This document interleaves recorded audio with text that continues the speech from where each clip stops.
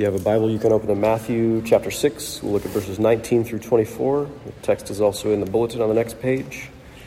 And I'm at the tail end of a cold, which maybe from experience you know is sort of the worst part of it for actually speaking. Hopefully my voice doesn't go out. Let's try to get through this. Let's pray, and we'll read the scripture. Father, it's probably true that we don't really know what kind of help we need when we ask you for help. So we ask that as we consider your word together now, that you would help us as you know what is best for us.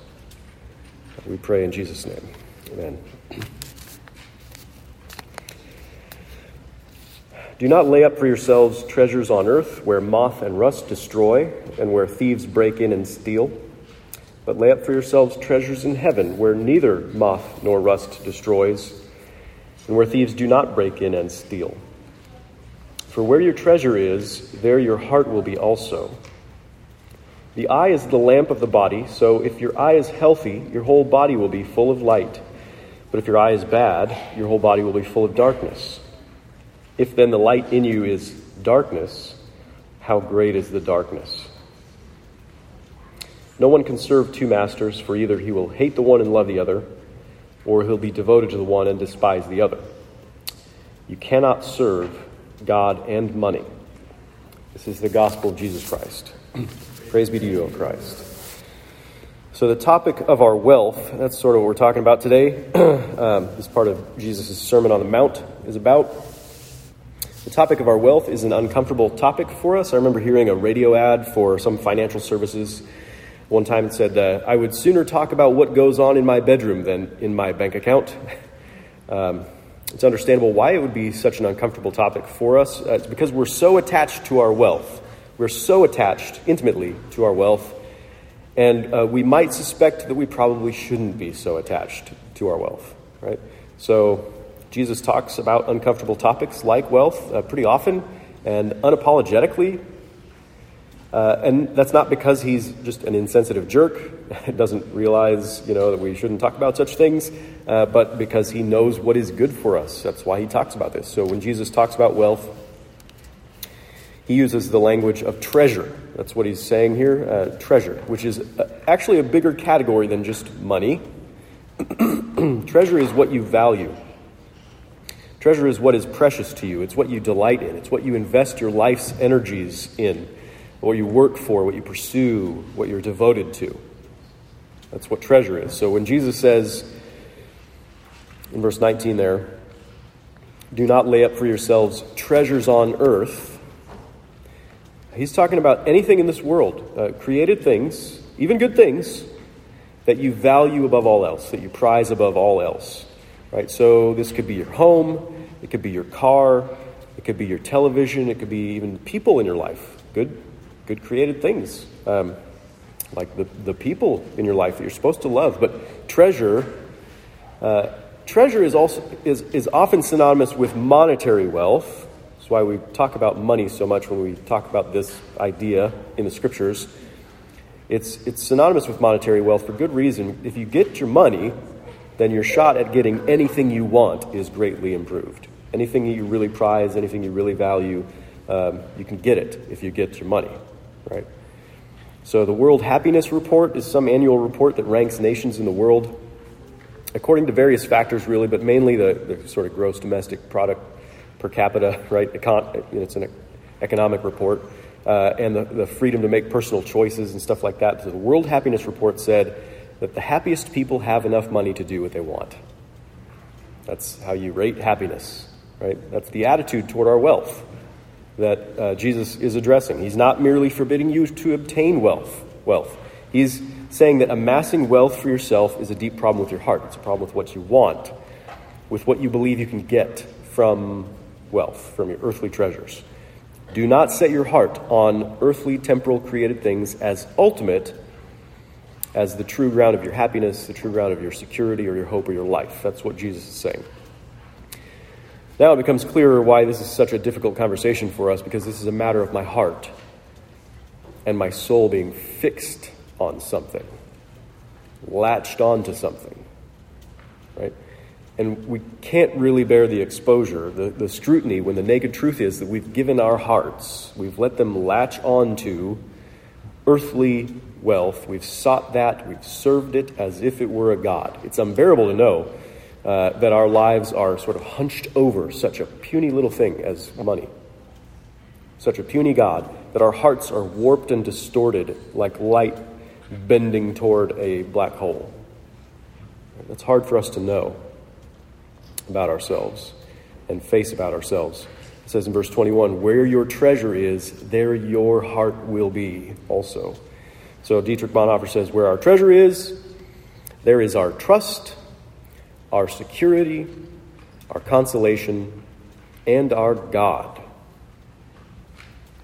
So most of us are probably embarrassed to be so devoted to our treasures because they make bad gods. We know they make bad gods. We know that these treasures disappoint, right? It makes sense to us. Moth and rust eat up earthly treasures. Thieves can break in and take them away from us. Nothing in this world lasts. All of it is fading. We're ultimately powerless to stop the loss of our earthly wealth. We cannot stop the loss of our earthly wealth. Created things make bad gods because they're not truly gods.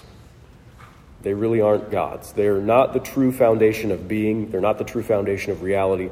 So they cannot be the true foundation for our lasting happiness, our lasting security. The pleasures given by wealth are fleeting. The rich know this, really know this. The security promised by wealth is unfulfilling. It's never quite enough. The hope offered by wealth is slim and usually unattainable. We imagine earthly treasures will provide for all our needs. They'll grant all our desires, even though we're constantly let down by them. You could be let down by them one moment and put your hope in them again the next moment. And what sort of people throw themselves after such disappointing things? What kind of people let their hearts latch onto treasures like that? We're called slaves. That's the language Jesus uses here. He says, serving masters, right? He's calling us slaves to our treasure. Your treasure owns you. You reorder everything in your life around it. So mammon, usually this, you might find this passage translated, mammon, you cannot serve God and mammon, God and money. Mammon or money is the great god of our nation and probably of most nations in the world. It drives everything in our culture. It drives everything in business. It drives everything in politics, international politics. It even drives huge parts of religion. Mammon does, the great god behind cultures of this world. We obsess over mammon. We make big life choices with reference to money. Our identities get all wrapped up in it. We devote all our energies to it. We make terrible sacrifices for it. And Jesus tells us the truth that it is a harsh taskmaster. It is a slave driver. Mammon promises freedom, but we're under its whip. We're in its bondage to its service. Mammon promises pleasure, but has rewarded us instead with stress all the days of our lives and angst. Suze Orman, maybe you watch OPB and you've seen one of her little half-hour specials. She's sort of one of these personal finance gurus. She says, your relationship with money is as vital as your relationship with another person. That's the message you hear, the message you believe in this culture. Jesus would say, yes, you do have a personal relationship with your money, but that's not how it's supposed to be.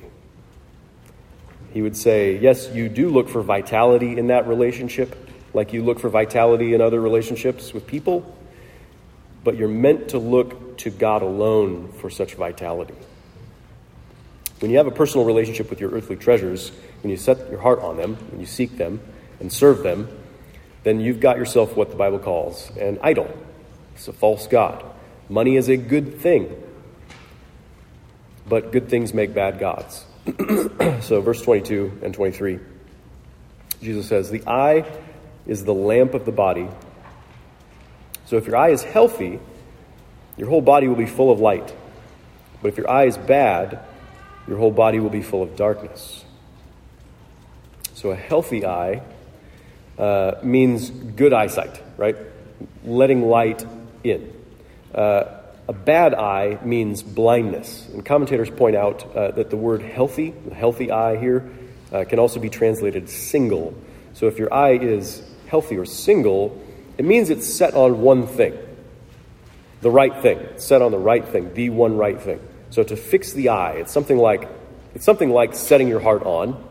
To fix the eye upon or to set the heart on something is a matter of concentration. It's a matter of your attention, right? You pay attention to things that you're looking at, or you look at things that you're paying attention to.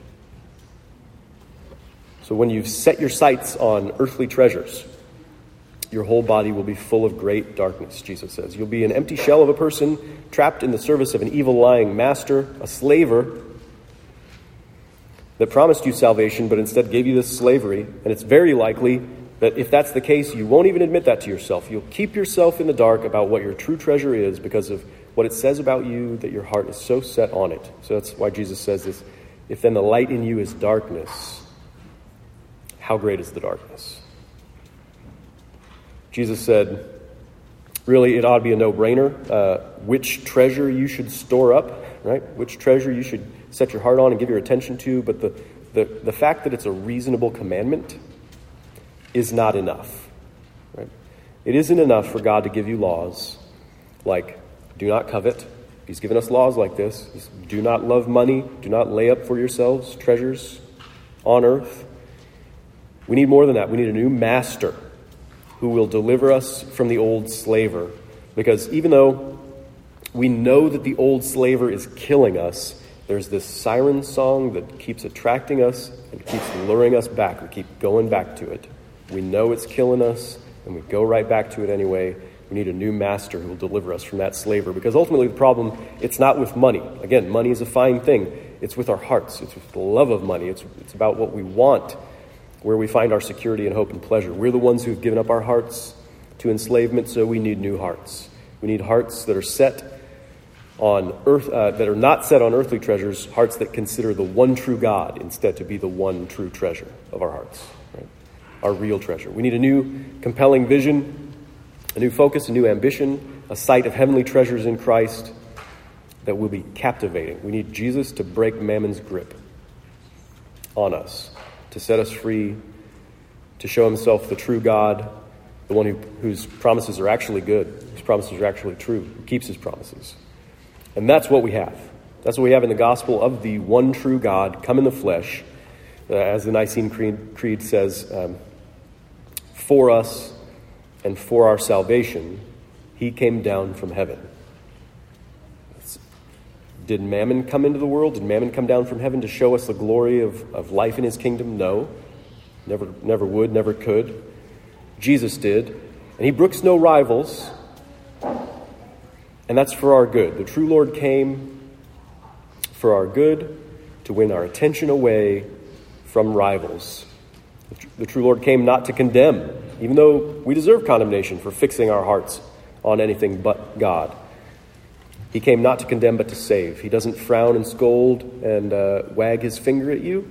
He has tender mercy on you in your misery. He came with pity, with compassion, offering new hope, breaking the chains of our captivity to false gods like Mammon. He is our true master, our true Lord, who really delivers us, who sets us free, who really gives us life, eternal life. It's characterized by true joy and security. All the things that we were looking for with this false god Mammon, he really gives it to us. Jesus does. He shows us that God is a father who treasures his son, who declares him beloved, who delights in him, and who then gives his beloved, treasured son to us and for us. Jesus reveals God to us, and he opens the way to heaven through his sacrifice. What earthly treasure ever sacrificed himself for you? What earthly treasure wields power over death on your behalf? Earthly treasures, they call you to expend yourself to obtain them. Our true master spent himself to obtain you. In Christ, God calls you his treasure. He doesn't just say, make me your treasure. He has made us his treasure. He says, you are where his heart is. And he enters into a relationship with you where he has become your servant, actually your slave, willingly. He has set his sights, his single eye upon you. He has sought you. So from our Old Testament reading, from Deuteronomy 7, you're a people holy to the Lord your God. The Lord your God has chosen you to be a people for his treasured possession out of all the peoples who are on the face of the earth by his grace, right? So there's mutual ownership. He owns us as his treasure, and we own him as our treasure.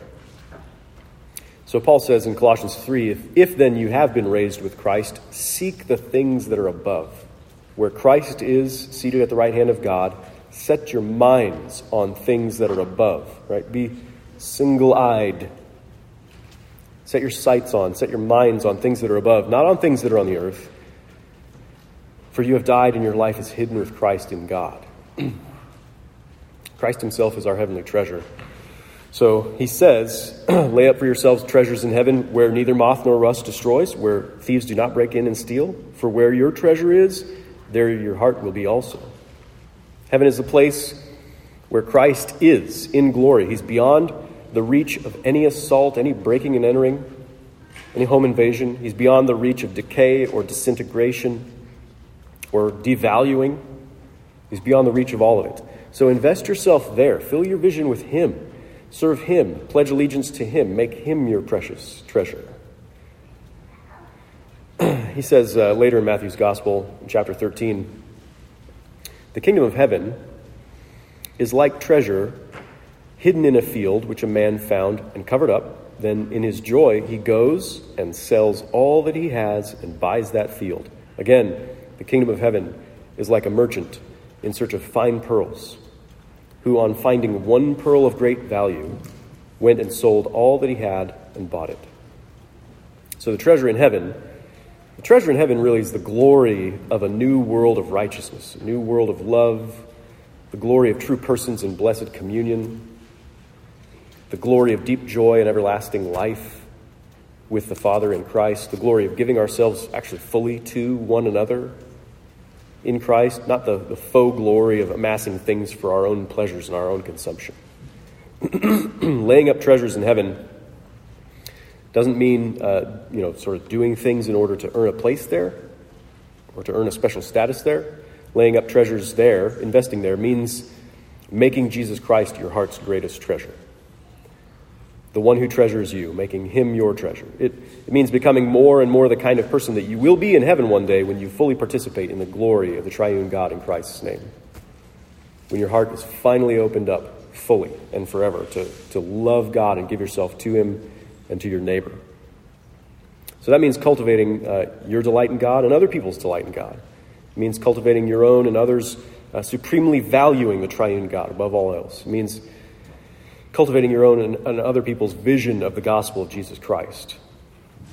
As Jesus increasingly fills your vision, as you set your single eye upon him, as he becomes your ground for true ultimate happiness and security, the chains of the old slaver will be broken.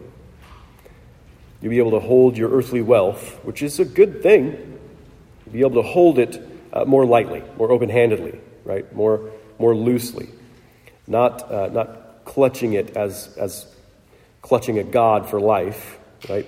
But hold it as a gift from the one true God, to be received, to be enjoyed, to be shared with other people. Earthly prosperity really will become laughable when compared to the treasures that you have in heaven in Christ. Earthly prosperity will become expendable for the sake of Christ's kingdom. You'll give your money away as a way of saying to those old gods, like Mammon, you have no power over me. I don't believe your promises anymore. I don't need you. I won't bend my life around you. I have better promises guaranteed by a better master now. Laying up treasure in heaven means service to Christ and service to his gospel. It means temporal actions that do have eternal consequences.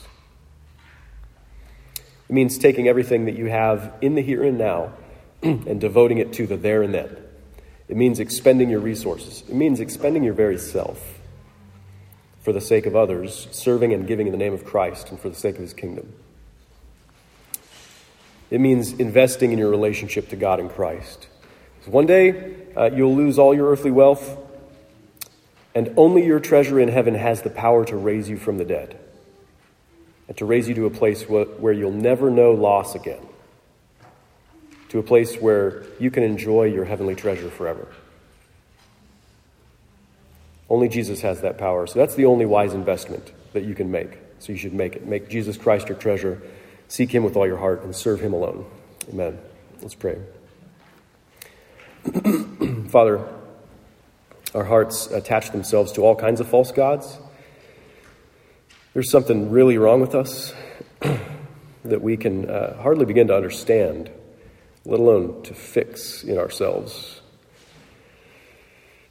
So we pray that you would save us from ourselves, that you would give us new hearts and a new spirit, that you would make your Son our true treasure. In Christ, you have made us your own treasure, which is the most wonderful thing that we've ever heard. You have fixed your attention on us, and you have served us. So we want to fix our attention on Jesus and serve you in his name. We pray that you'd help us to do that. We pray in Jesus' name. Amen.